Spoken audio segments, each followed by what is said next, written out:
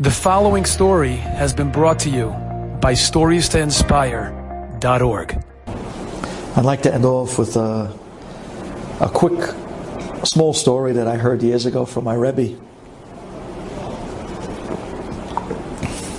He says that there was a Yerushalmi man, that lo aleinu lo aleichem, one of his children, came down with a very bad sickness. And there was only one doctor in Israel who understood this very rare, unique sickness and understood how to treat it. After he finally got the number for this doctor, this Yerushalmi man calls the doctor's office in Tel Aviv, begs them and pleads with them to give him an appointment for his child. And after finally getting an appointment that was a month later, he pleaded and begged, please, you don't understand. It's serious. I can't wait a month. My child's life. I said, okay. They call him back. There's a cancellation. Come tomorrow. He was elated. He comes the next day. He was told, be there at 1 o'clock sharp. Don't be late. For this doctor, you got to be there, mamash. You don't understand. There's mobs of people waiting for him. He's the only doctor that knows how to deal with the sickness. So he comes from Yerushalayim with a sherut with his child, and he comes to the place, and he tells the taxi driver, "Listen, I'm going to be here for about 2 hours. So if you're in the area, I'll take you back." He says, "You know what? I'll stay here for you. I'll be around. No problem. Just call me when you need me. I'll take you back to Yerushalayim." Okay, thank you. He goes up. He's there at 5 to 11, on time. He walks up to the secretary. "My name is so-and-so, 11 o'clock appointment." He looks in the waiting room and he sees the place is mobbed. Mobbed. He turns to the secretary and says, "Do you have my name?" She says, "Yeah." "You have an 11 o'clock appointment?" He said, "Yes." She says, "Okay, have a seat."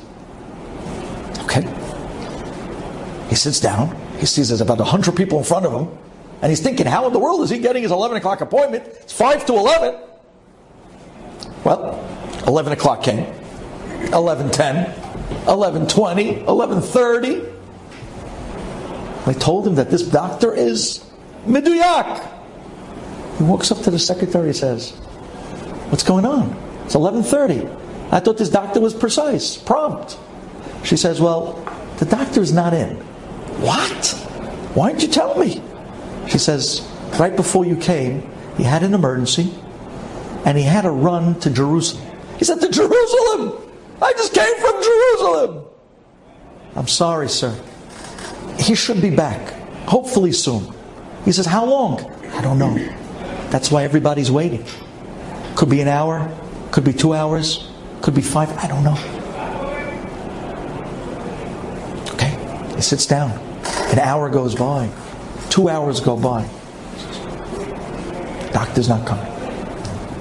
He walks up to the secretary. "Please, could you call the doctor? It's an emergency. It's for my child. He's the only one that knows the sickness. I'm begging you.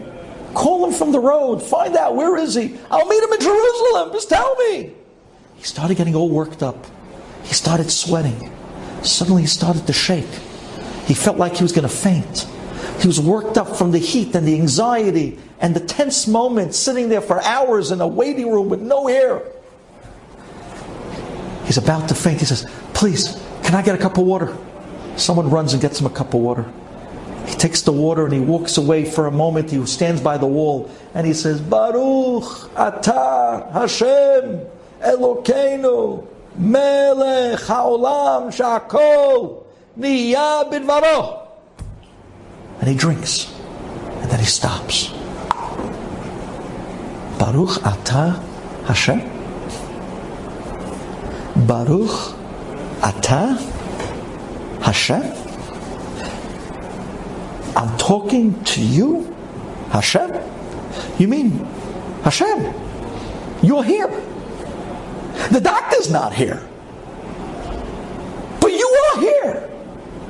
I'm talking to you, that means you're here. Baruch atah, you, Hashem. You're here. You're here. Shahakol Nihiya bidvaro. Everything comes from your word.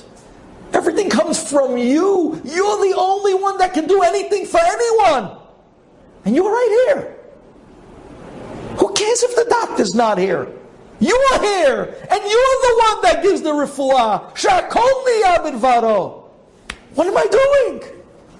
Right then and there, in the office, in the waiting room, he starts to pray by that wall as if he was praying by the Kotel HaMa'aravi, and he prayed up a tefillah with tears and shuckling and begging, Abba, Abba, I beg you, you're the Rofei Kol Basar, you're the Rofei Hinam. Please, refuah to my child. That's it.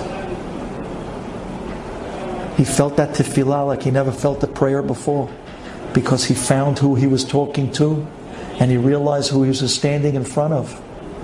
He runs back and picks up his child, and he carries him down the stairs, and just then the taxi pulls up.